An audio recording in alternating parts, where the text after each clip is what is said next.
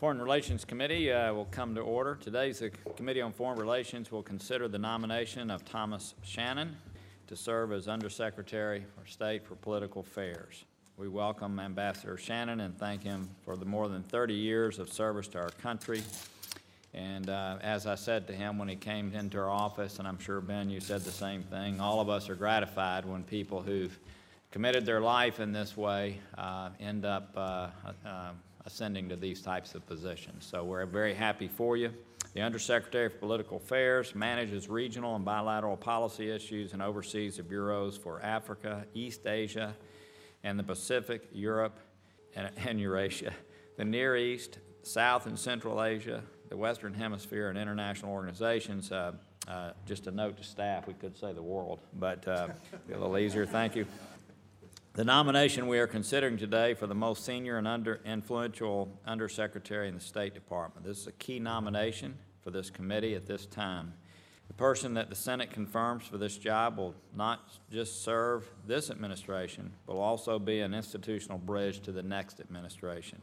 With that, I turn to Senator Cardin for any opening comments he may wish to make. Well, Mr. Chairman, let me first thank you for the speed in which this confirmation hearing has been set, and I really appreciate it. And I know your commitment so that the State Department has a full complement in dealing with the urgent international issues. There's not a shortage of that. We couldn't have a better person than Ambassador Shannon, and we thank you very much for your career of public service. We thank you and your family for what you've done for our country. This position has been vacated by Secretary Sherman, who did an outstanding job representing the interest of our country. As I think Senator Corker's already pointed out, Ambassador Shannon's a career diplomat.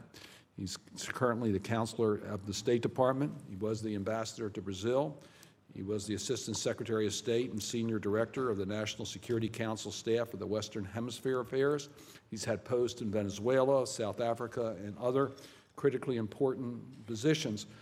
Mr. Chairman, as I think you pointed out, we have conversations with key nominees before we actually have the formal hearings. And it gives us a chance to sort of explore and get a sense as to the commitment to the issues that we're concerned about. And I just want to share with my colleagues, in my conversation with Ambassador Shannon, I was very impressed with his understanding of the importance of this committee, our oversight role, and the critical importance for transparency, openness between the position of Undersecretary of State for Political Affairs and the Senate Foreign Relations Committee. And I think that's going to bode well for the type of relationship that we need in order to speak strongly for our country, the proper oversight role of the United States Senate. I do want to mention there's many issues. We could talk about the implementation of the Iran agreement and the increased U.S. engagement in the Middle East. We could talk about Russia's engagement in Ukraine and whether they'll comply and how we will ensure that they are held to the standards of the Minsk agreement. And then, of course, Russia's engagement in Crimea, Russia's engagement in Moldova, Russia's engagement in Georgia, and now in Syria. But I just want to mention one point that I know the Chairman and I are going to be very much engaged with you, Ambassador Shannon, and that is the advancement of good governance, transparency, human rights, anti-corruption. And the focal point this year was on the TIP report. You hold a critically important position to make sure that TIP report, which is the gold standard for judging conduct globally on the commitment to fight modern-day slavery trafficking, is held to the highest standards. And the tier ratings are based solely on the facts on the ground. And in our conversations, I know you're committed to that, but we want you to know this committee is going to do everything we can to support that type of an analysis on the tier ratings of the countries of the world. And with that, Mr. Chairman, I look forward to our exchange. Well, thank you for bringing up the TIP issue, and we talked extensively about that in our meeting too, and certainly one of the questions I'll ask later will be about that, but I really appreciate you emphasizing that in an appropriate way. And with that, we will turn to our nominee. Our first nominee is Ambassador Thomas Shannon, who has been nominated to serve as Undersecretary for Political Affairs. Ambassador Shannon earned the rank of Career Ambassador, the highest in the Foreign Service. Currently, he serves as Counselor of the State Department, a position he has held since 2013. Previously, Ambassador Shannon has served as our Ambassador to Brazil, Assistant Secretary for State for Western Hemisphere Affairs, Special Assistant to the President and Senior Director at the National Security Council, and assignments abroad, apparently having some difficulty keeping a job. He has received a Bachelor of Arts from the College of William and Mary and both a Master's and Doctorate of Philosophy from Oxford University. We thank you for being here. We know you may have some people to introduce, which we hope you will, and we look forward to your testimony. Thank you very much, Mr. Chairman, Senator Cardin, members of the Senate Foreign Relations Committee. Thank you for this opportunity to appear before you today as President Obama's nominee to be the next Undersecretary for Political Affairs. I very much appreciate the opening remarks, especially the comments regarding TIP, and I'm going to be very happy to answer those questions as we advance in this hearing. As you can imagine, I'm very honored by this nomination. I'm also humbled by the nomination. Its pedigree is distinguished, from its first occupant, Robert Murphy, to such great diplomats as Philip Habib, Walter Stoessel, Larry Eagleburger, Tom Pickering, Bill Burns, and Wendy Sherman. The position of Undersecretary has been defined by extraordinary quality, ability, and the dedication of its occupants. Throughout my career, I've sought to serve in challenging and complicated places where the power and influence of our great republic could be brought to bear in pursuit of our interests and promotion of our values. As you consider my nomination, I can offer you the following. First, I have dedicated my life to public service. My Foreign Service career began in 1984, and it has spanned 5 administrations, 2 Democratic and 3 Republican. Second, I understand the efficacy of American power and purpose.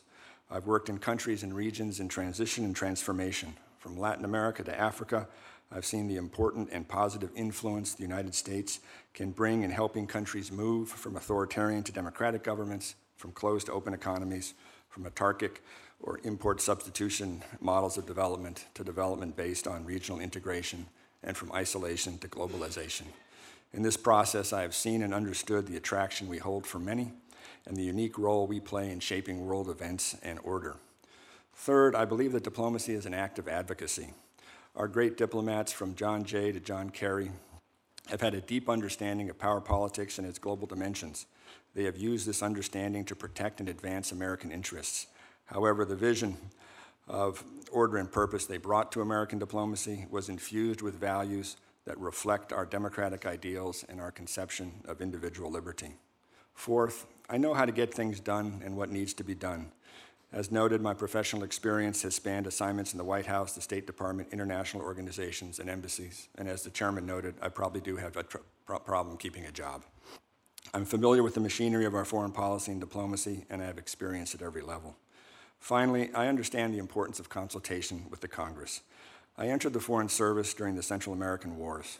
This was a time of sharp partisan and institutional divide on our policy in the region. This divide limited our ability to successfully implement our policy. It was only when broad consensus was formed around an agenda based on democracy, human rights, and economic development that we were able to form a bipartisan approach to Central America. This experience shaped how the legislative and executive branches faced foreign policy challenges in Colombia, and the broad partisan support enjoyed by Plan Colombia and its successful implementation led to further bipartisan cooperation on hemispheric trade policy, reconstruction and development in Haiti, and the Merida Initiative in Mexico. These experiences taught me that engagement with Congress is an essential part of our foreign policy making process and its only long-term guarantee of success. As noted, if confirmed, I will consult with the Congress, I will consult with this committee, I will consult with its staff. As I reflect on my experience in American diplomacy, I'm struck by the tremendous changes I have seen in 3 decades. But as dramatic as these changes have been, they will not compare to what awaits us. The factors that are driving change, political, economic, social, and technological, are accelerating due to globalization. This in turn will increase the velocity of change and challenge in the world and challenge our ability to understand and respond to events in the world.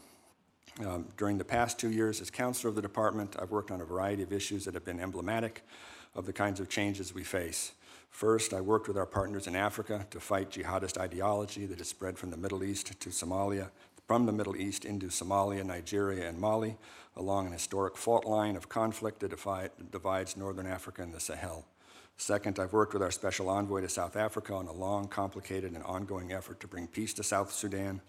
Third, I worked in Southeast Asia on the Lower Mekong Initiative, a sustainable development effort designed to improve coordination and cooperation among the countries of the Lower Mekong River Basin to ensure the long-term viability of the river as a source of food, energy, and water. Fourth, I worked on maritime security, counter-piracy, and trade issues within the Indo-Pacific region through the Indian Ocean Rim Association. Finally, I worked to develop a response to the crisis of unaccompanied Central American child migrants who appeared in large numbers across our southwest border in the summer of 2014. The result was the Alliance for Prosperity, a plan and program designed by Guatemala and Honduras and El Salvador with the help of the Inter-American Development Bank to address the root causes of migration in the communities of origin of these children. If confirmed, it will be my assignment to ensure that the Department of State, under the direction and guidance of the President and the Secretary of State, can meet the challenges and seize the opportunities that confront us. It would be my job to ensure that our bureaus and missions and the remarkable individuals who serve there have the policy and programmatic guidances to be successful and the high-level access, assistance, and support to shape and implement our foreign policy. This is a responsibility that I take seriously and again acknowledge the important role of the Congress. Let me close by thanking the President and Secretary Kerry for the confidence they've placed in me. Let me thank you, Mr. Chairman, Senator Cardin, and the senators present for this opportunity to appear before you. Finally, let me thank my family. Today I have present with me my mother, Barbara Shannon, along with my father, who she instilled in me the values that led to my public service. I have with me also my brothers Paul and Terry, both special agents of the FBI and both veterans of Afghanistan and Iraq conflicts.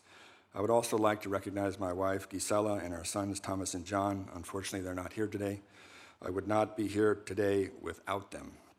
As my colleagues in the Foreign Service know well, our service to country is a family affair, and the joys and dangers of that service abide in our families. Thank you very much, and I look forward to your questions. Well, thank you very much. We typically are much nicer on people coming before us when their kids are here, but when your mother's here, it'll probably be much the same. Obviously, just for the record, we talked in our office about the TIP report. We were very dissatisfied. Many of us are very dissatisfied with the way it was handled this last year, and I just, for the record, wonder if you would share with us how you plan to handle it differently this year. Well, thank you very much. I had the opportunity to talk about the TIP report with a whole range of members of this committee, and I was struck by the consensus of concern about the TIP report, and this worries me deeply. And as you noted, the TIP report is a gold standard report, and it's one in which the credibility that the report holds, both in the Congress and publicly, is an essential part of that gold standard. And so it will be my intention, working with my colleagues in the State Department who manage this process, both on the functional bureau side in JTIP, on the regional bureau side, and especially in our embassies, that we have as clear and as transparent a process as possible, and the one that can address the concerns expressed. Trafficking in persons is an important issue for me. It's an issue that I've dealt with at different moments in my career, especially as a chief of mission. The information that our Office on Trafficking in Persons collects regarding the actions of states, governments, municipalities regarding trafficking comes from our embassies in many instances, and so how our embassies respond and how they engage with the Office of Trafficking in Persons is an important part of this process. And I've seen this work, and I know it can work. And so I can assure you, sir, and I can assure members of this committee that I will do everything in my power to make sure that we restore the credibility in your eyes of this report and that we can address the concerns you've expressed. Well, I appreciate that. I will say in some cases, I would imagine that ambassadors want to see good things happen in the countries that they are involved in. And so I hope that while I know the ambassadors play a role, in some cases it can be an advocating role for their country, I hope that you will figure out a way to ensure that that doesn't cause things to be out of balance. No, we will do that, sir, and I will do that. But I can assure you that the American Foreign Service, as I noted in my remarks, understands our diplomacy as advocacy, and we understand the importance of trafficking in persons to you and this committee, broadly to the Congress, but also to the President. And so I will do everything in my power to make sure that this advocacy is powerful. Well, in my last comment, certainly I respect tremendously those people who offer themselves for foreign service. I just understand the dynamics that can sometimes take place, human nature dynamics that can happen on the ground. You've watched and been a part of and worked with so many people who have been in this position. You gave a litany of those who've come before you, many of which are highly respected, many of whom are highly respected. What is it that you've watched this and you've seen how people have operated? What is it that you think you might uniquely do that is different from those who've come before you? Thank you for that question. It's a very good one. To begin with, there is a bureaucratic and policy management process to this job that infuses the work of all undersecretaries. As you noted, we sit atop a variety of bureaus, the 6 geographic bureaus and the bureau that manages international organizations, in an effort to manage and focus policy so that it can be as successful as possible.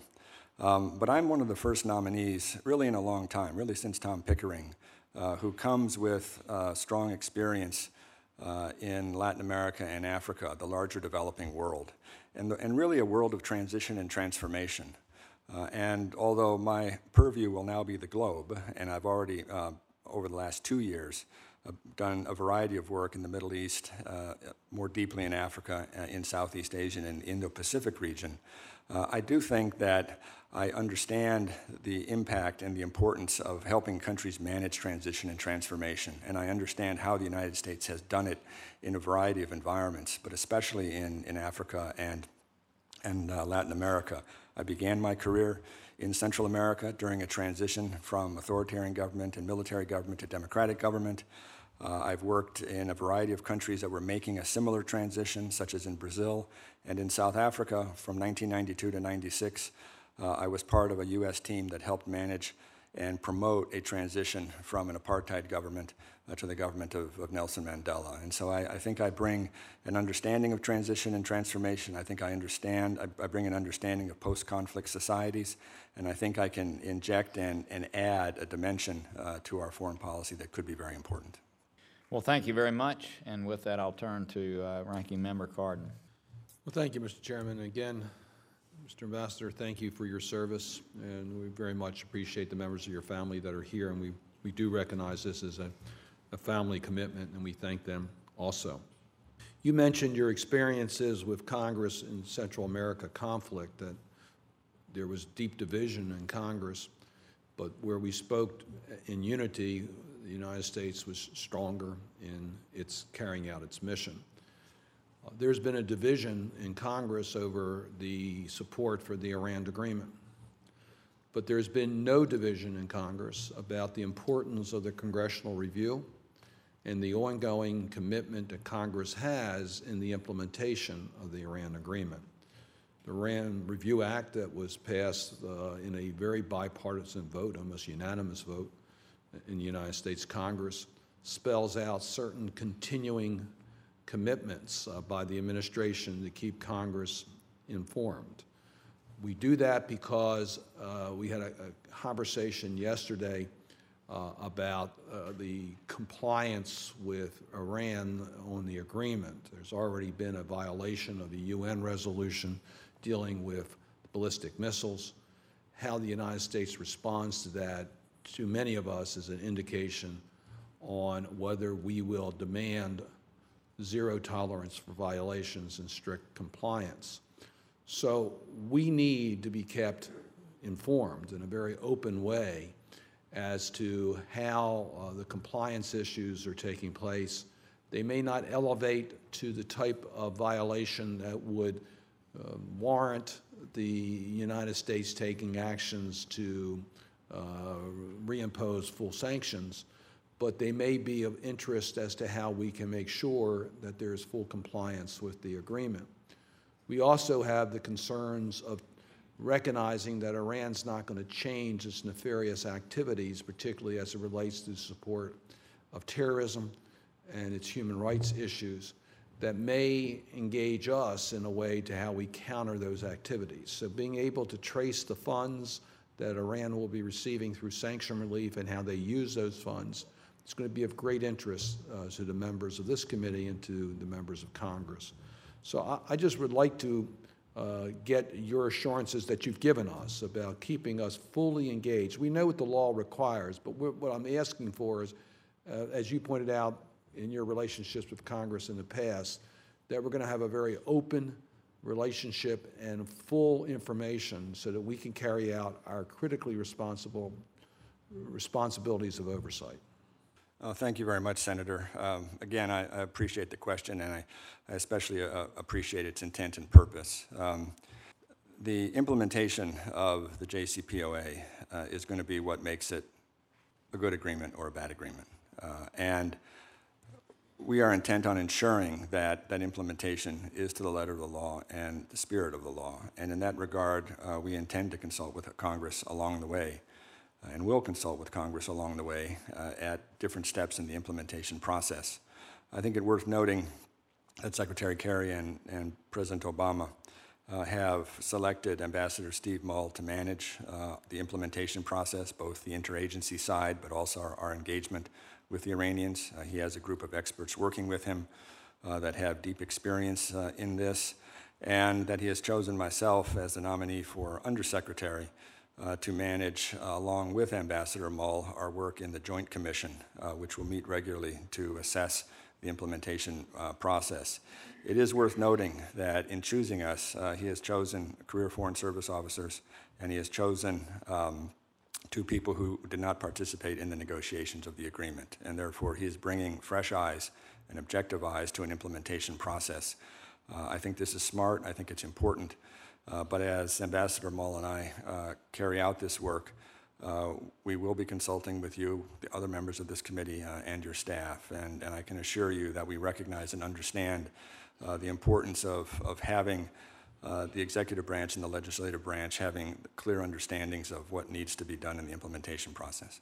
Thank you. Thank you, Mr. Chairman. Senator Perdue.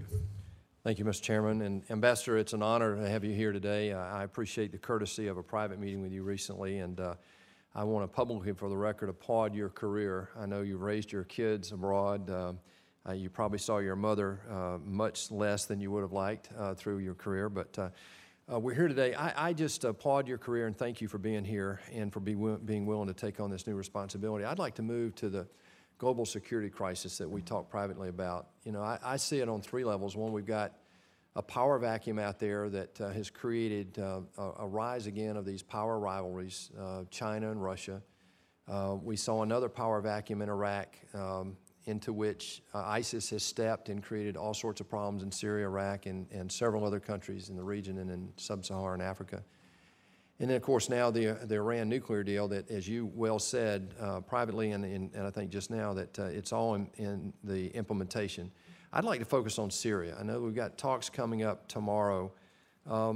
What are the prospects of those talks? And are you concerned that in your new role, I mean, are you concerned about Iran being a part of the dialogue this early in the conversation, and also Russia, as far as I can see? I mean, Bashar al-Assad has been propped up by Putin and by Khamenei. Without their help, he would have been gone, in my opinion, a long time ago, and he would not have had the wherewithal to continually barrel bomb his people and gas his own people. So are you a little concerned about having the arsonist, you know, trying to help put the fire out in these talks this weekend? No, thank you very much, Senator. And again, I'm very grateful for your willingness to see me and to talk about these issues. As Secretary Kerry, I think, noted in his testimony here, and I know as Assistant Secretary Patterson and General Allen noted, you know, our objectives in Syria remain degrading and defeating ISIL, fostering a negotiated political transition, and helping Syrians lay the foundation for a free and pluralistic future, but a future without ISIL and without Bashar al-Assad. In this regard, Secretary Kerry... I'm sorry, is it still the administration's position, in your understanding, in your role as counselor, is it still our position that Bashar al-Assad has to go? Is that a prerequisite for this?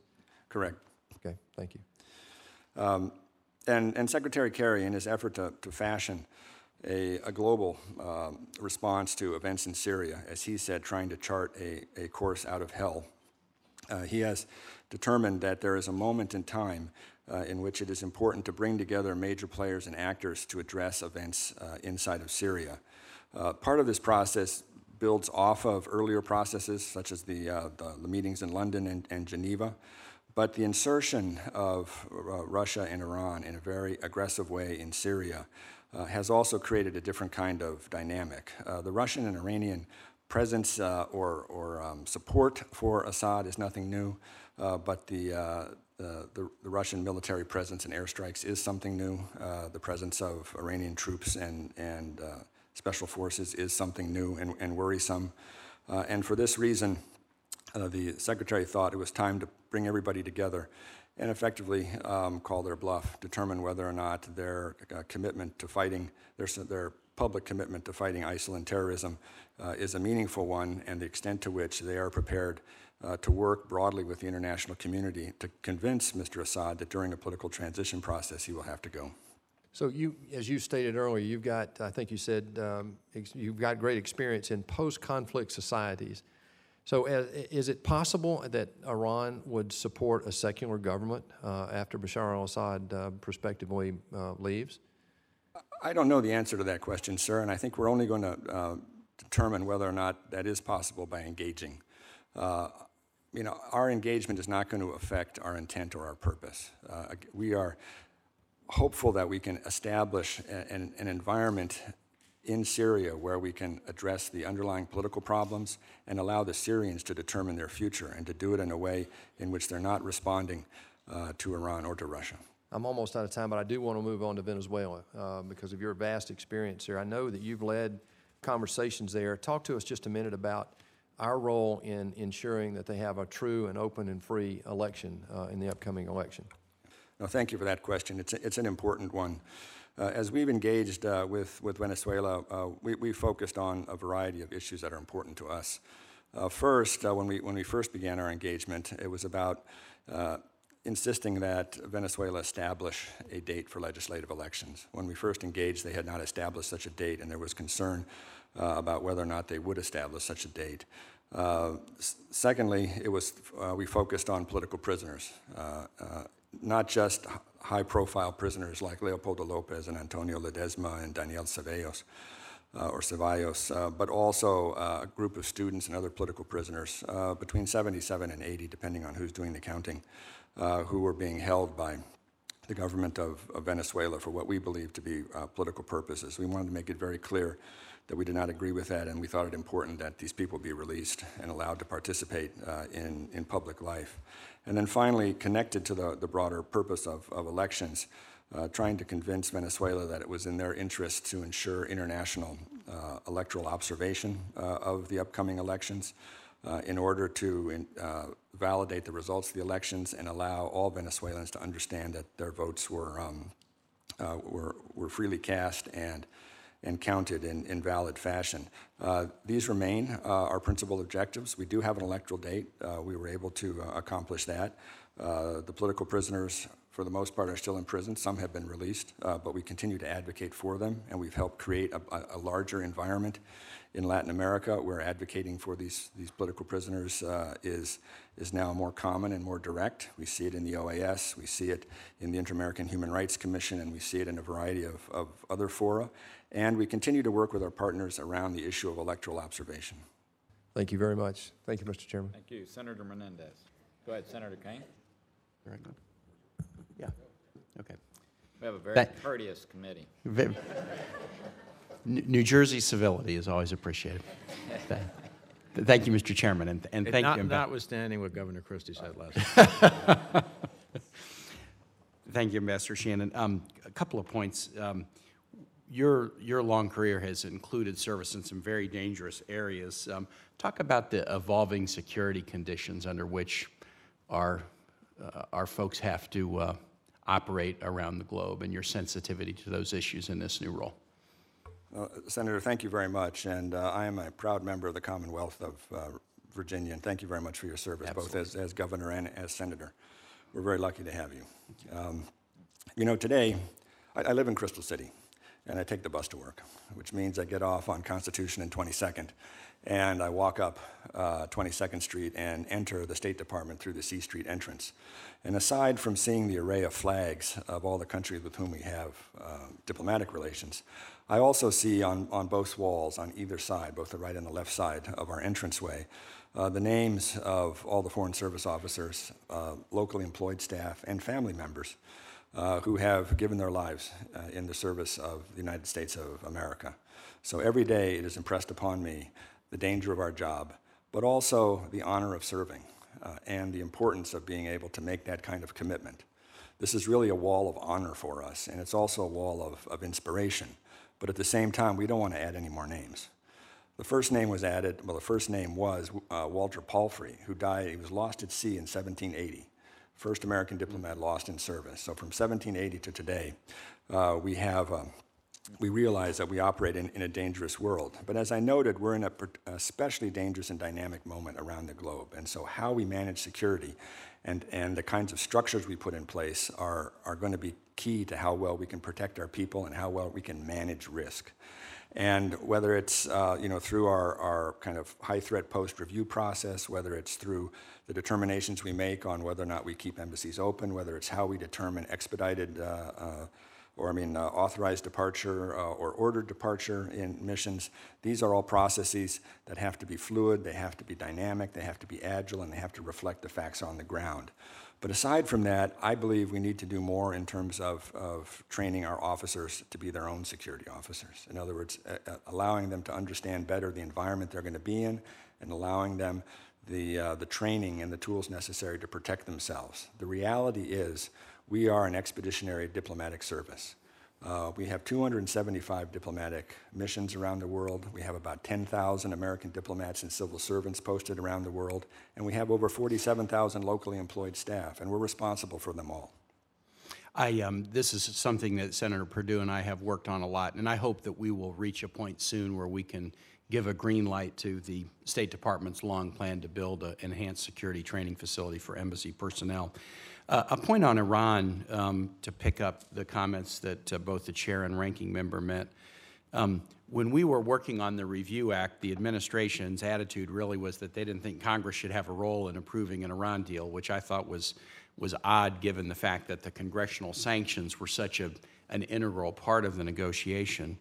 And I would just say, I hope the administration, will have a different attitude going forward in terms of Congress's role in oversight and implementation of the deal. The deal puts Congress right in the middle of it because in year 8, Congress is required under this deal to dismantle the congressional sanction statutes or we are in breach of the agreement.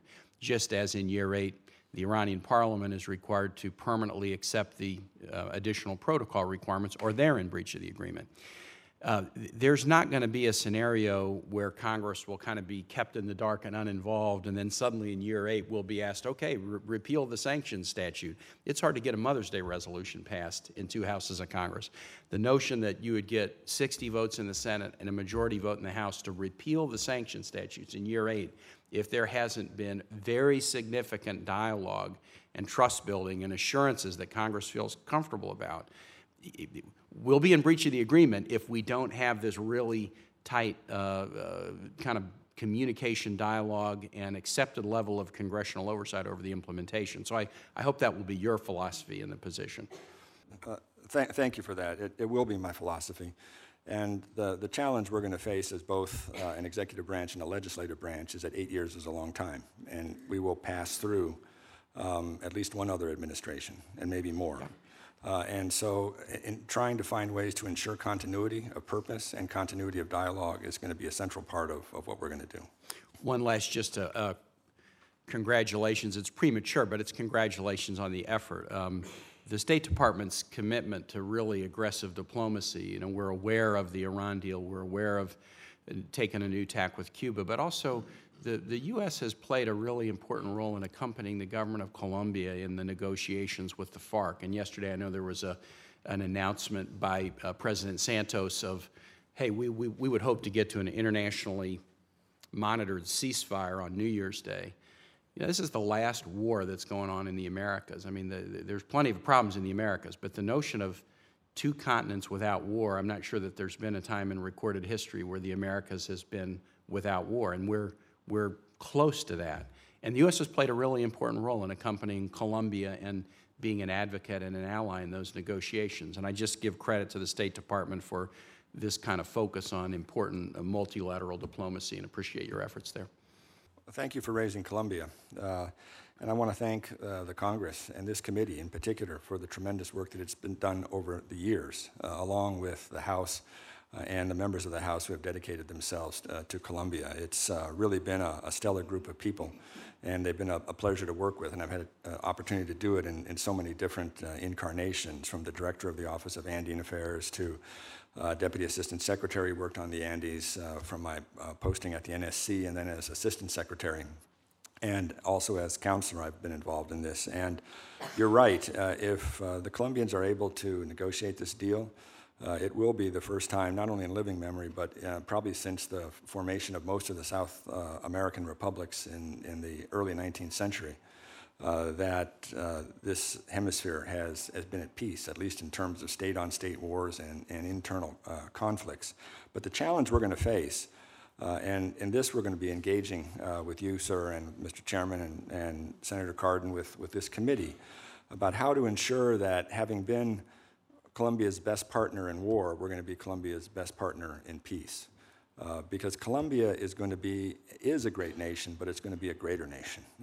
And with Brazil, it will be one of the defining powers of South America, as an Andean power, as a Caribbean power, as an Amazonian power, and as a Pacific power, and as a country that will, if it's successful in the peace process, have consolidated its society and been able to extend the reach of the state into the plains of Colombia.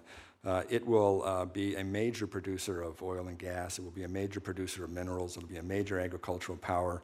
But it will also has a very dynamic and entrepreneurial people who will be very, very important players throughout the hemisphere. So how we shape that, how we engage with them going forward, is going to have a big impact on how successful we are in the hemisphere. Thank you. Senator Menendez. Thank you, Mr. Chairman. And Ambassador, congratulations on your nomination. And considering your distinguished career, I think it's having your mom and dad here and 2 FBI agents is over the top. I mean, you know, in terms of guaranteeing your nomination. So, on a serious note, we had a good conversation, and I listened to some of your responses today, and I just want to quickly go over some ground because I think it's incredibly important. So would you agree with me that consultation with this committee and the Senate is an important factor in us having a united front in U.S. foreign policy? Yes, it is. Because what I have experienced both as the former chairman of this committee and as a member is that we get a lot of notification, but not a lot of consultation. And there's a difference. We may not agree at the result of consulting, but at least you'll understand, you know, some thoughts of those of us who represent the nation. And maybe there will be ways to achieve a common goal, but to do it in a different way. And so what I've experienced is a lot of notification, but not a lot of consultation. So I'm glad to hear that you're committed to consultation. Secondly, do you agree with me that the TIP report needs to be the gold standard? Yes, I do. I think I could probably not find anybody on this committee who believes that the last report did not meet that standard. In the questions of Malaysia and Cuba and some other places, the justifications belie the facts. And the reality is that you can't say that certain things in a reporting period that happen to be good for that country will be included, even though they're beyond the reporting period, and certain things that are bad, that are also beyond the reporting period, don't get included.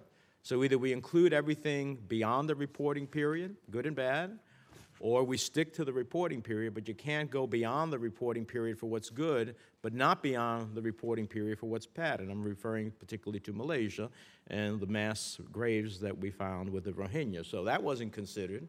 and what Malaysia was doing in that context, but some passage of a law that wasn't even yet enforced was considered. So we need to make that the gold standard, and I hope that we can, understanding the pressures within the department from regional bureaus and whatnot, but it just doesn't work the way it worked the last time, and it undermines our credibility in trafficking in persons. Thirdly, would you agree with me that we must respond to violations by Iran of whether it is its nuclear agreement or Security Council resolutions with significant responses, or else we will be down a slippery slope in terms of what they think they can get away with? Yes, I do. So I say that because we, regardless, and there are members of this committee that have voted both ways, I oppose the agreement. I think it's aspirational. I hope it works now that that's the law.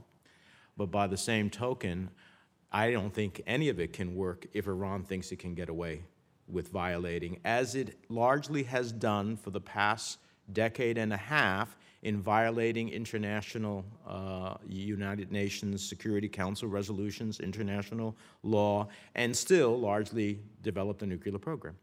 If we're going to get anything out of this agreement, it has to be enforced.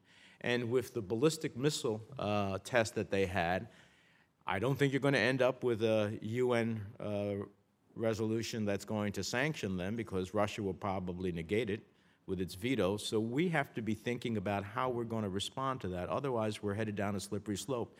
And I know this won't be the mainstay of your portfolio, but the reality is you're going to have, as the third highest ranking person at the State Department, some say in this, and I hope that you will hold the view that you've publicly described here as saying it's important within the deliberations of the department. Fourthly, Venezuela. You and I had a long discussion of this. And I have to be honest with you. I appreciate what you were trying to do when you met with Diosdado Cabello, who is supposedly, by some of our agencies, described as someone who is involved in narco trafficking. I also realize he has an elected position inside of Venezuela. But that's a question for the future as a policy. How far do we go with individuals who, while they may hold a position, are involved in this context of narco trafficking? But in Venezuela, you have a process in which we don't have yet international observers. You have a sham trial where the prosecutor ultimately flees, one of the prosecutors flees the country and says that he was under pressure to ultimately pursue the case in the manner in which he did. Lopez is convicted in a sham trial, I think 13 years in jail.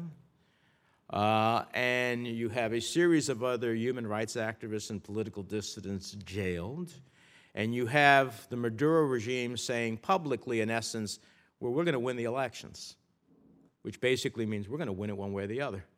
Where the polls don't indicate they'll win it at the ballot box, but we're going to win it. So my concern is, and the thing I think you do bring to this job that others don't have, is your combination of Latin America and Africa experience. But my concern is that we are not willing to challenge regimes, whether it be in Venezuela or in Cuba, where we are ceded everything to the regime and have seen nothing in terms of human rights and democracy issues. So talk to me about challenging a regime when the diplomacy has not achieved what we want. And, you know, we passed this law on that came out of this committee on Venezuela and sanctions. The president invoked some of it. There's still a lot more that could be invoked. When is the demarcation in which we say, okay, our diplomacy hasn't worked? At this point, how do we back it up with some strength? Thank you very much, Senator. And let me thank you for your tremendous commitment to Latin America and also to the State Department and diversity within the State Department. It's been an important motivator for us, an important driver of how we shape the diplomats of the future. In regard to the TIP report, let me reiterate that I'm committed to addressing the concerns of this committee and members of the committee that have expressed their concerns to me. As I noted previously, it's very worrisome for me that a report that should be a gold standard is seen as not being that. And so I will do everything I can to address those concerns and ensure that we are examining countries under the rubric of the report with all the rigor that is required by law. And in regard to Iran violations, sir, I can guarantee you that we will be responding to them. We recognize, as important as the JCPOA is, it has a set of sanctions tied to it that are nuclear related, but there are sanctions related to ballistic missiles, to human rights, and to terrorism. And we will continue to pursue those sanctions and pursue violations whenever we see them.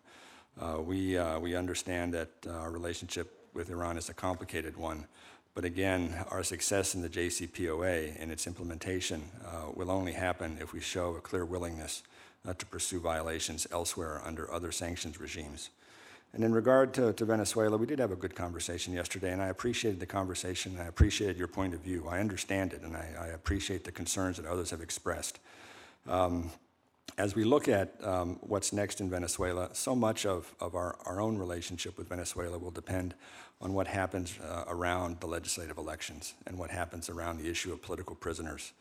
When I met with Diosdado Cabello, as I noted to you earlier, it was with the purpose, first of all, of winning from them an electoral date for legislative assembly elections, which we thought was important and essential, first of all, to create a political process that would allow the Venezuelan people to express themselves, but also to begin to create a larger environment for dialogue inside of Venezuela. Its secondary purpose was to save the life of Leopoldo Lopez, who at the time was in the fourth week of a hunger strike. And we were looking for an action by the Venezuelan government that would convince Lopez to come off his strike. We believe that Lopez, along with the other political prisoners being held, are an essential part of a broader solution to the kinds of internal challenges that Venezuela faces today. And we will continue to advocate for his release as we have done over time. It should be noted that as we have engaged with Venezuela, we have never backed off our criticism of Venezuela regarding some of its political behavior and activity. And we've expressed our concern about the politicization of the judiciary and the continued holding of political prisoners. And we will continue to do so. As we look towards the elections, the ability of the elections to be perceived as free elections and the vote count is valid is going to be a very important part of how we manage the next step in the relationship. And in that regard, the legislation that you worked on and that other members of this committee and Senate worked on will be an important tool for us, and we will use it if necessary. I hope you use the tool. I look forward to supporting your confirmation before the committee and the Senate. Senator Coons. Thank you, Mr. Chairman. Thank you, Ambassador, for your service. Thank you to your family for sustaining and supporting Ambassador Shannon's service and his immediate family service over so many years and so many challenging environments. I will concur with my colleague from New Jersey that your long service in Latin America and in Africa, I think, brings a particular and needed strength. Your service as a member of the Career Foreign Service Officer, I think, also brings an important and vital perspective. So let me just broadly reference 3 questions, and then you take as much time as you wish and allocate your time accordingly. Ultimately, I'd be interested in hearing, on behalf of the 10,000 Foreign Service and Civil Service employees of the Department, what you think are the most important, most needed steps to continue to attract and retain and motivate the best and brightest to serve in these difficult and demanding and important posts around the world. I'm also interested you succeed Wendy Sherman. Hopefully you will be confirmed. I'll support your confirmation. And she placed a real focus on peacekeeping. Peacekeeping is difficult business. It's expensive. It's full of complications. There is an African standby force that is in the early stages of being perhaps ready to actually serve on the continent. They've been doing some recent exercises in South Africa, and I'd be interested in sort of how you see the future of peacekeeping and how we make it sustainable from a cost perspective. And then last, I'm concerned about how we support economic growth in Africa while also supporting democracy and governance. There's been a hotly contested election in Tanzania. The results were just announced in the last hour. They were invalidated in Zanzibar earlier today. We have a number of critical other elections this year.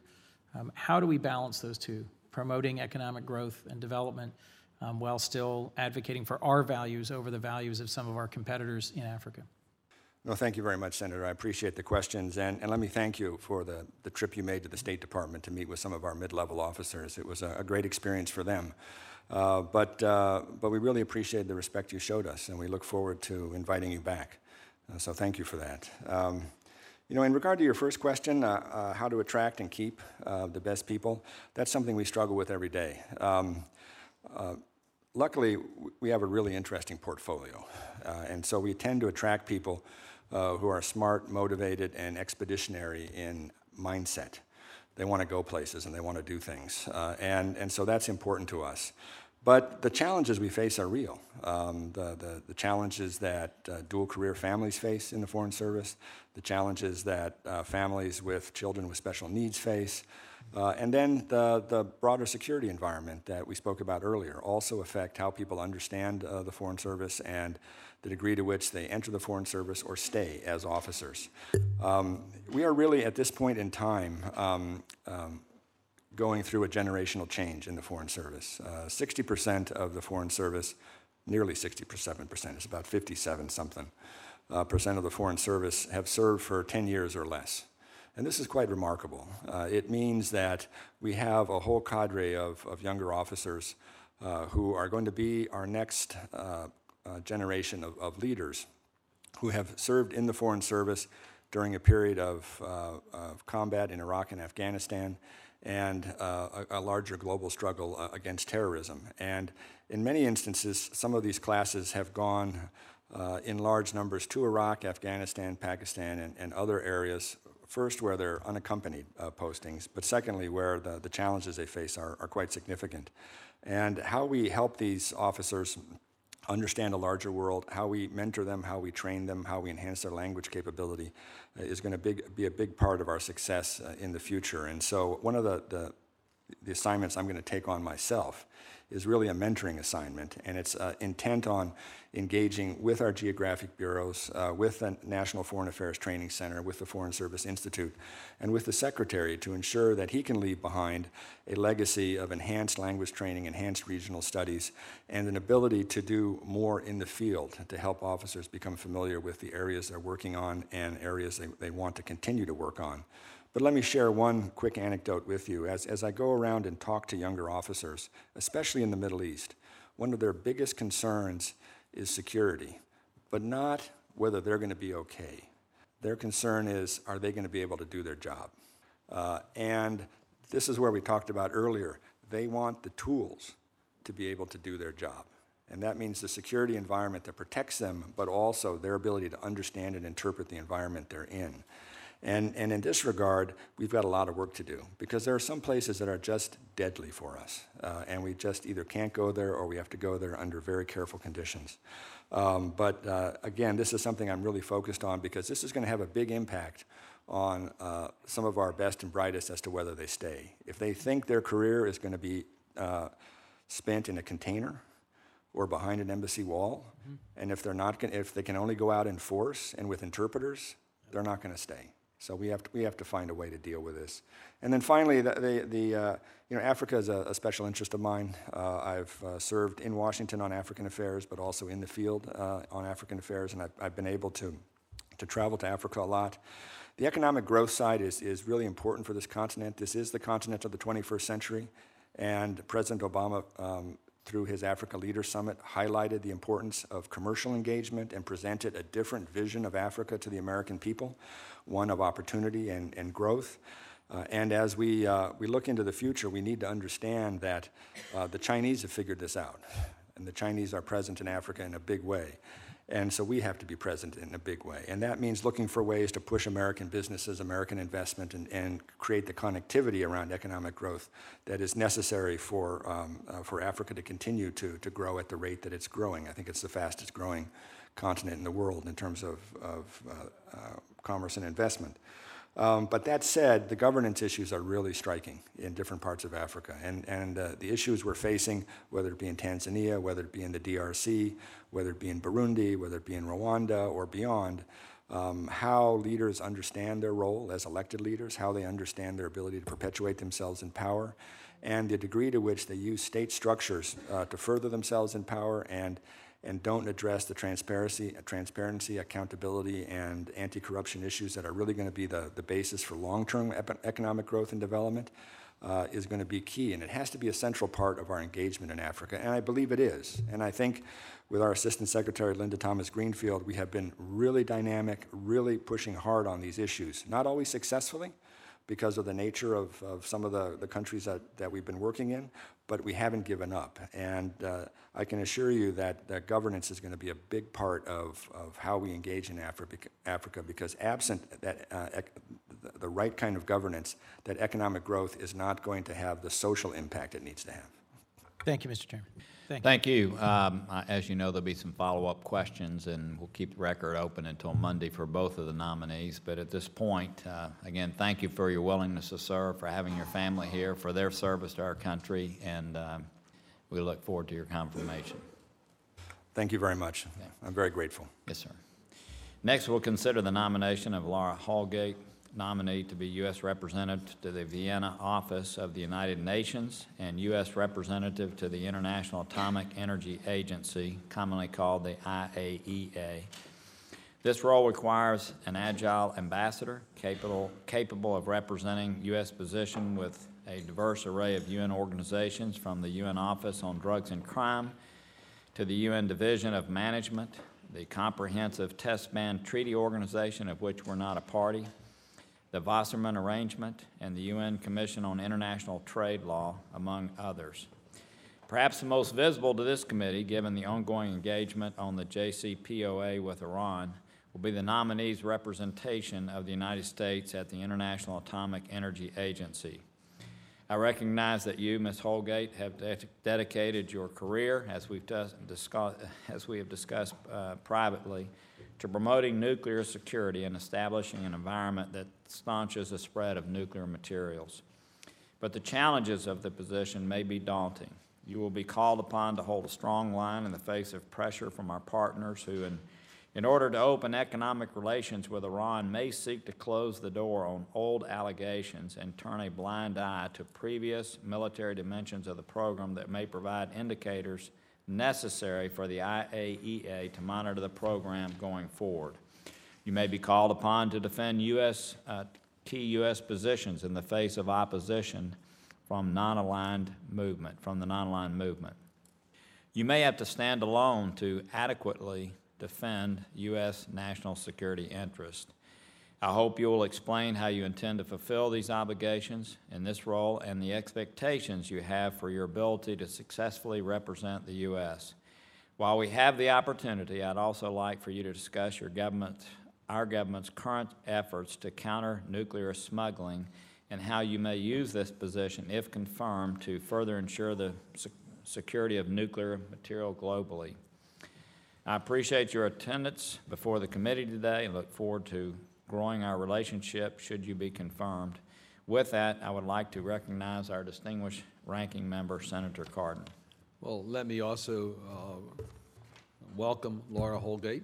Thank you very much for your longstanding public service. And as was pointed out by the previous witness, this is a family commitment. We thank you and your family for your willingness to serve our country in this critically important position. You bring a host of qualifications to this nomination.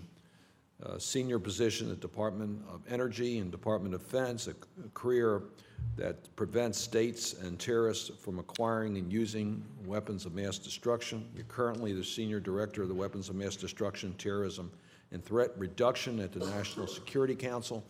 You come well prepared for the challenges in Vienna. And I say that because, yes, there are the direct responsibilities that you have on the organizations in Vienna under the United Nations and the IAEA and others, but it's also working with two other very important missions that we have, the host mission for Austria as well as the OSCE mission that you and I had a chance to talk about. All are housed in Vienna. So you're part of a diplomatic team that we have in a critically important place where major decisions are being made. Obviously, the focus today is very much on the responsibilities in the implementation of the Iran agreement by the IAEA. And as we talked privately, and I'll repeat now, and as I pointed out to Ambassador Shannon, your openness with us is critically important, and I appreciate the commitments that you've made in that regard. Mr. Chairman, I'm also pleased to note that Sam Nunn, a former member of this body, who worked closely with Laura Holgate during the 8 years she spent at the Nuclear Threat Initiative, has written a letter on her behalf touting Mrs. Holgate, and I quote, "superb knowledge, diplomatic skills, and strong passion for reducing global dangers." And I would request that that letter be made part of our record. Without objection. Thank you, Senator Cardin. I will now turn to the nominee. Our second nominee, as we've mentioned, is Laura Holgate, who has been nominated to serve as Ambassador and U.S. Representative to the Vienna office of the United Nations and the International Atomic Energy Agency. Currently, Ms. Holgate has advised the President for over 6 years in the position of Special Assistant to the President and Senior Director for Weapons of Mass Destruction, Terrorism, and Threat Reduction at the National Security Council. She received her Bachelor of Arts from Princeton University and a Master's in Science from the Massachusetts Institute of Technology. We welcome you.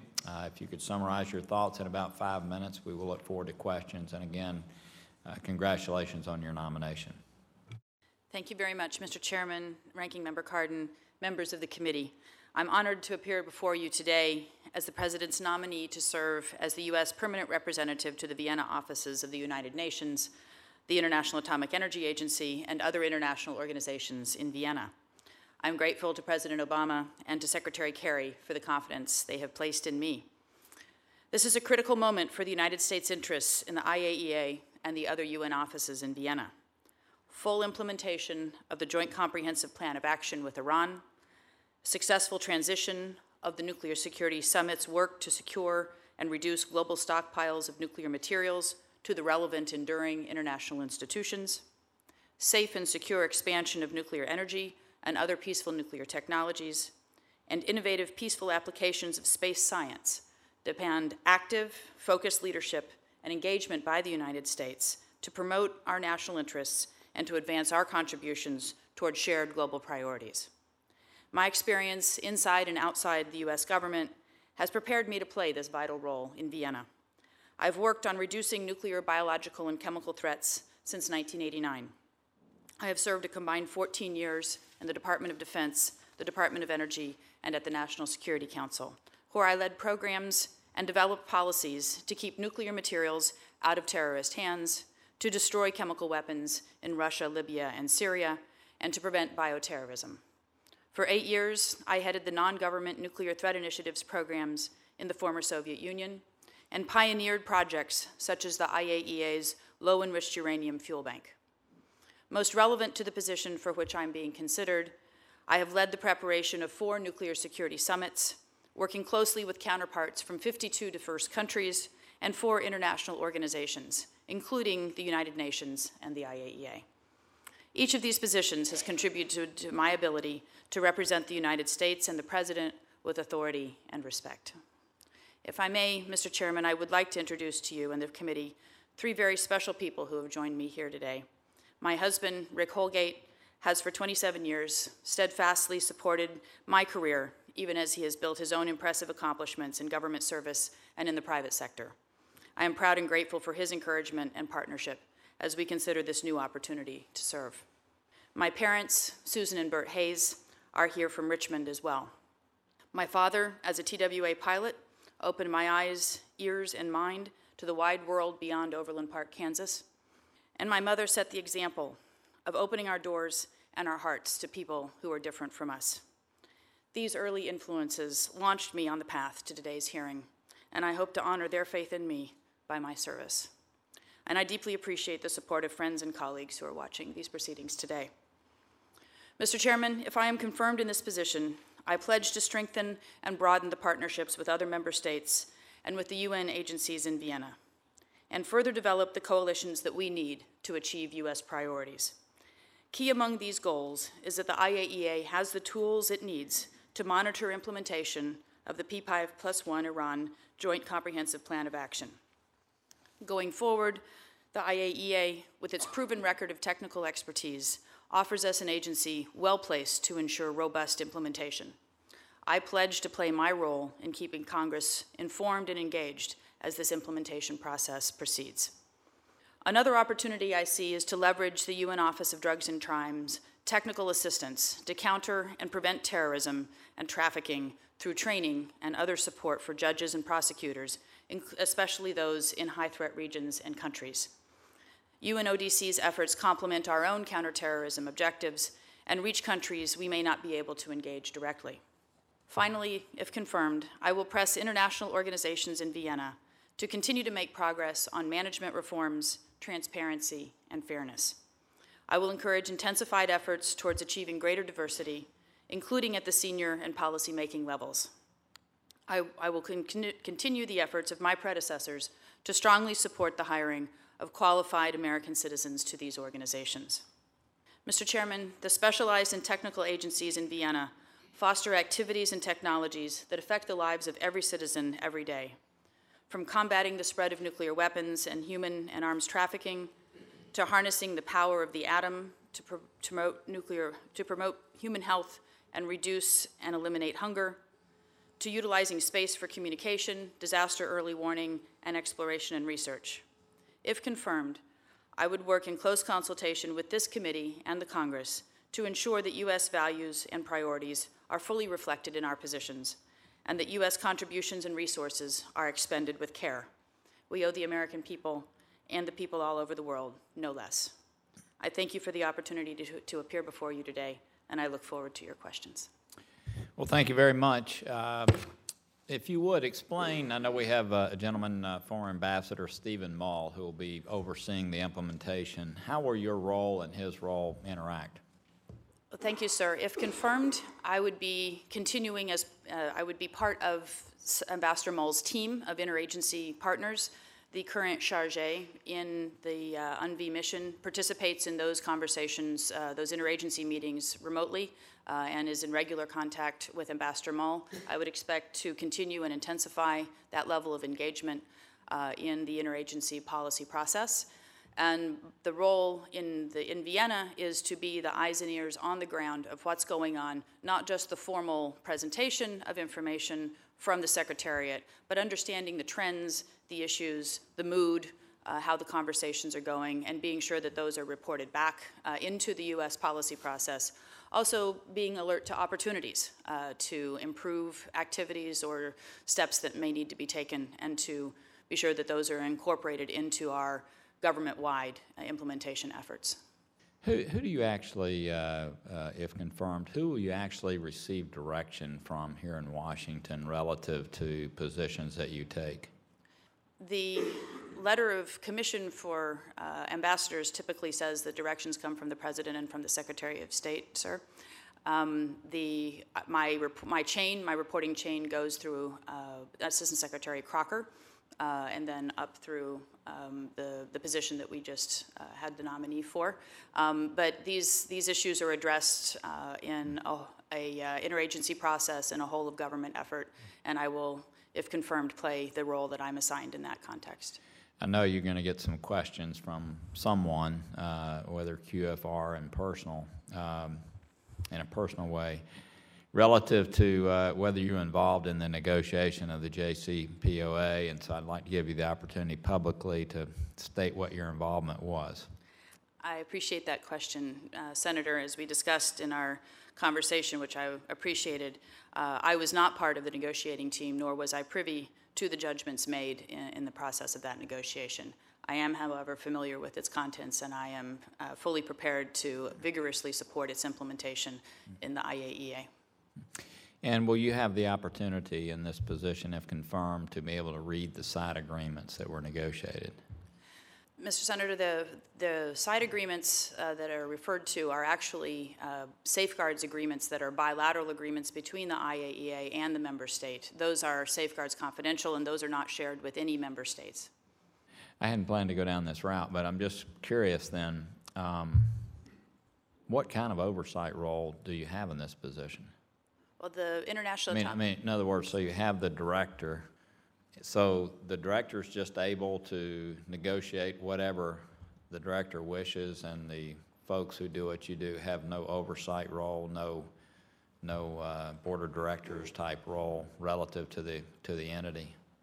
Senator, it's my understanding that safeguards agreements are bilateral agreements between the Secretariat and the member state. That's true for every country that's a member of the IAEA. The U.S. has a similar safeguards agreement that is not public, is not available to other member states. This is part of how the IAEA maintains the confidentiality of information that is supplied in connection with that.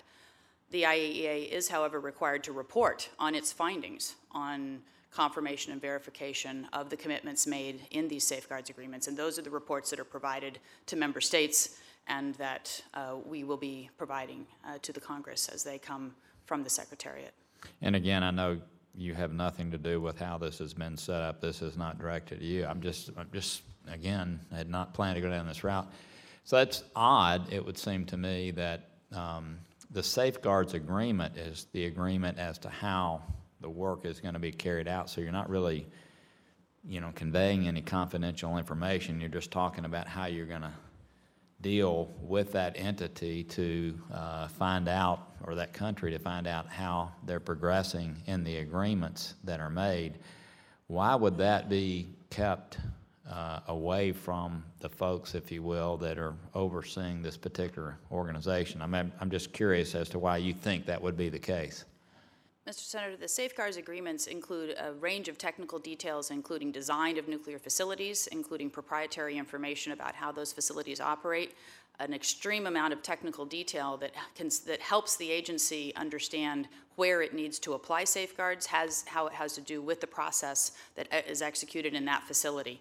That is not information that countries are eager to share with other countries, and frankly, from a nonproliferation point of view, that's not information that we're eager to have made public.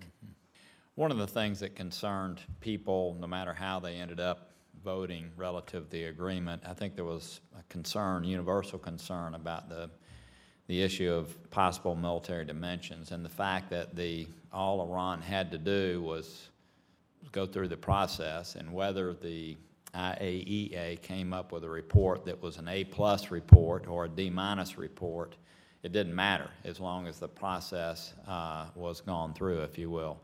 That was very concerning, I think, to a lot of people, and somewhat shocking. And I guess I would ask you, let's say you're confirmed and the report comes back as a D-. In other words, we really didn't learn much because they didn't provide much information, which again concerned a lot of people. What is it in this particular role that you would be able to do about that, if anything? Senator, as I understand it, the IAEA will be delivering its report in mid-December. If I am fortunate enough to achieve your confidence by then in order to be there, at that time, that report will be provided to the Board of Governors of the IAEA, and the board will have a chance to act and engage on the basis of that information. The JCPOA is focused on the future rather than the past, and so its mission is to make sure that those activities do not occur again, that if in fact there are steps taken towards possible military activities of Iran, that those are alerted to, that those are identified by the IAEA, alerted to member states, and in a timely fashion that allows us to take steps to prevent them from happening again. But you do agree, with all the technical background that you have, that having knowledge as to how far they've gone in the past towards weaponization is an important element in discerning how quickly in the future they will be able to move towards that same goal, is it not? Yes, sir. Knowledge is absolutely an important component of approaches to a military program, but all the knowledge in the world does not get you to a weapon if they don't have material, if they don't have the wherewithal to make material that could be used as a weapon, and that is the mission of the IAEA, to monitor in an unprecedentedly intrusive way from the mines all the way through to the reactor and after. Every piece of nuclear material that is used in Iran. And that is where we gain the confidence that that knowledge will not be misapplied. I'll move on to Senator Cardin. My time is up. I probably will have some more. I'm going to follow up on your question first. The Director General of the IAEA reports to the Board of Governors. You're our representative on the Board of Governors. We expect that you will have access to all information you need to properly manage the Director General, the IAEA, and represent the United States.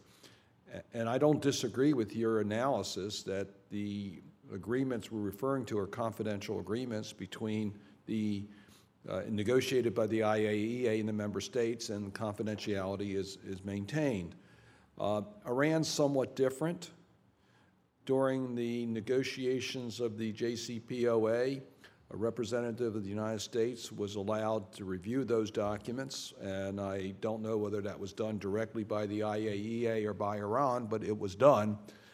And I mention that because I think, as Senator Corker has pointed out, we're going to need a clear understanding as to how Iran is proceeding, particularly as it relates to its military dimensions, but there's more to it than that, and a working understanding of the arrangements between the IAEA and the Iran is going to be essential for you to be fully read into that, and I think you will. And then we need your candid assessments as to how much information we received and whether it's in compliance with the JCPOA. So I just really wanted to underscore that point. I understand confidentiality, but I also understand the responsibilities of the Board of Governors, and you're the key player in that regard, so you have responsibility here. Let me just ask you an open question on this, which is, where do you see the greatest challenges within the IAEA in assuring compliance by Iran of its commitments under the JCPOA, which comes, that part that comes under the responsibilities of the IAEA? Well, Senator, thank you for that question. I think the most challenging components of this agreement are going to be these novel aspects of the safeguards activities that the IAEA is being asked to undertake under the JCPOA. The work that they're doing at the mine, in the milling, in the conversion process of how uranium is handled within the country is unprecedented. Now, the U.S. has continued its long tradition of providing training, information, technical support, equipment to the IAEA safeguards community, and that continues to be the case, and it will be even more important as these safeguards inspectors are trained for these new roles. So the U.S. stands fully ready to play its traditional role of strong support to make sure the agency has the people, the resources, and the technology it needs to carry out these new roles. And even though they will not be inspectors carrying U.S. passports, the United States plays a critical role here as far as training and information, et cetera. I assume that's what you're referring to? That's precisely what I'm referring to, Senator. Thank you.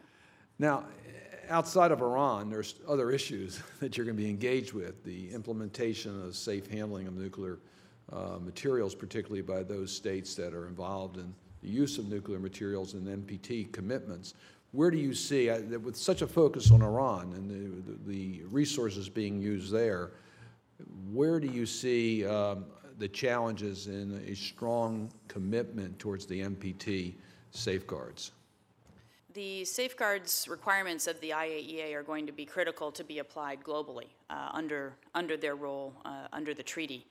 The U.S. and other member states have committed to make sure that this is not a zero-sum game from a resource point of view, with the resources that are going to be required in support of JCPOA implementation.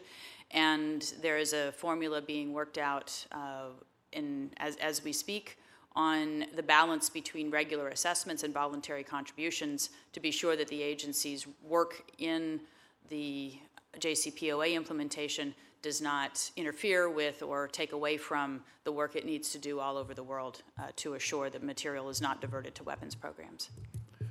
And then lastly, if I might, how do you see your role working with other representatives from other countries, some who were directly involved in the JCPOA, but others that were not, in getting a firm international support for U.S. policies? Senator, that's the essential role of the diplomat and it's one that I am eager to have the opportunity to play if confirmed. Many of these permanent representatives and ambassadors in Vienna are individuals that I have worked with because they represent their countries in the Nuclear Security Summit process. So I begin with some familiarity with some of the key members of the Vienna diplomatic community. Certainly, the work to assemble coalitions around supporting particular decision-making processes, to represent a common face in discussions in the Board of Governors, in the General Conference, is something that I look forward to and commit to doing effectively as I am able. Well, once again, we appreciate your willingness to continue to serve. Thank you, sir. Senator Kane.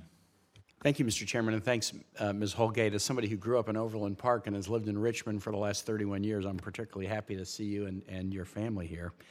The IAEA has an interesting track record. I think it's an organization that generally has a positive track record, not unmarred by challenges, certainly. After Iraq and North Korea developed nuclear weapons programs in the covert means, that was, I think, an admitted weakness of the IAEA and others that allowed that to happen. But then the IAEA said we need a fix, and so they went back to the table to develop the additional protocol that nations now must follow to try to route out that possibility. And so that was a bad incident in the IAEA's history, but then they reacted to fix it in a good way. The IAEA was, I mean, to our, kind of remaining sadness, right in March of 2003 when they said that Iraq didn't have a program of weapons of mass destruction, or at least they could find no credible evidence that it did. And that conclusion of the IAEA was heavily trashed by a lot of people here, and it turned out the IAEA was right and we were wrong. That was a momentous moment. But I'm impressed with the organization, but boy, the tasks on the shoulders of this organization are pretty monumental. First, does the IAEA have the budgetary resources that it needs to do the work that it's on its shoulders, especially in the JCPOA, the commitment there would be, I guess, 130 plus IAEA inspectors in Iran to monitor the JCPOA. Talk to us about the resources the organization has. Well, sir, I appreciate the question, and may I say, go Royals? Yeah, indeed. 2-zip, we're thrilled. The agency's resources to support the JCPOA have been estimated at around 10 million euro. They believe that about half of that can be accommodated within the existing safeguards budget without detriment to the other missions that it has inside that budget, and that about 5 million euro will be need to be raised from voluntary contributions from other countries. The U.S. Is the largest contributor of voluntary contributions for a range of projects and activities within the IAEA. I fully expect that we will play our appropriate role, but that's clearly an area where other countries can contribute to the success of the JCPOA, including many of those who may have been on the sidelines, but supporting the diplomatic solution that we pursued. And so we do not expect that this will be a large challenge for the agency to identify the resources. Well, next to Iranian intent, the single most important element that will determine whether this JCPOA works or not is the verification. So Iranian intent, we're going to keep our focus on their actions. Their intent is still the most important factor. But the verification mechanisms are what give us the ability to determine that intent. And so the IAEA doing a good job and having the resources to do a good job is absolutely critical, and I know you share that view. One of my hopes is this. The deal certainly talks about traditional IAEA protocols, the additional protocol, which Iran accedes to for the first 8 years, and then I guess legislatively has to decide whether they permanently accept. But in addition, this extra inspection of the supply chain, as you point out, kind of from mine to mill to reactor, the whole supply chain of fissile material is incredibly important. And what I would love to see, I would hope at the end of that 25-year agreement that this might have been incorporated as a best practice into the additional protocol so that it wouldn't just be a 25-year commitment that Iran would make, but if Iran agrees to the additional protocol over time, this supply chain monitoring could be added to the additional protocol for Iran and for all nations. I think the This is a new best practice in the agreement in terms of verification. Right now, it is only applicable to Iran and only for the 25-year period. But I would hope, and I would like to ask, since I don't know about this, kind of, has the additional protocol been modified over time? Does it get modified to include new best practice elements?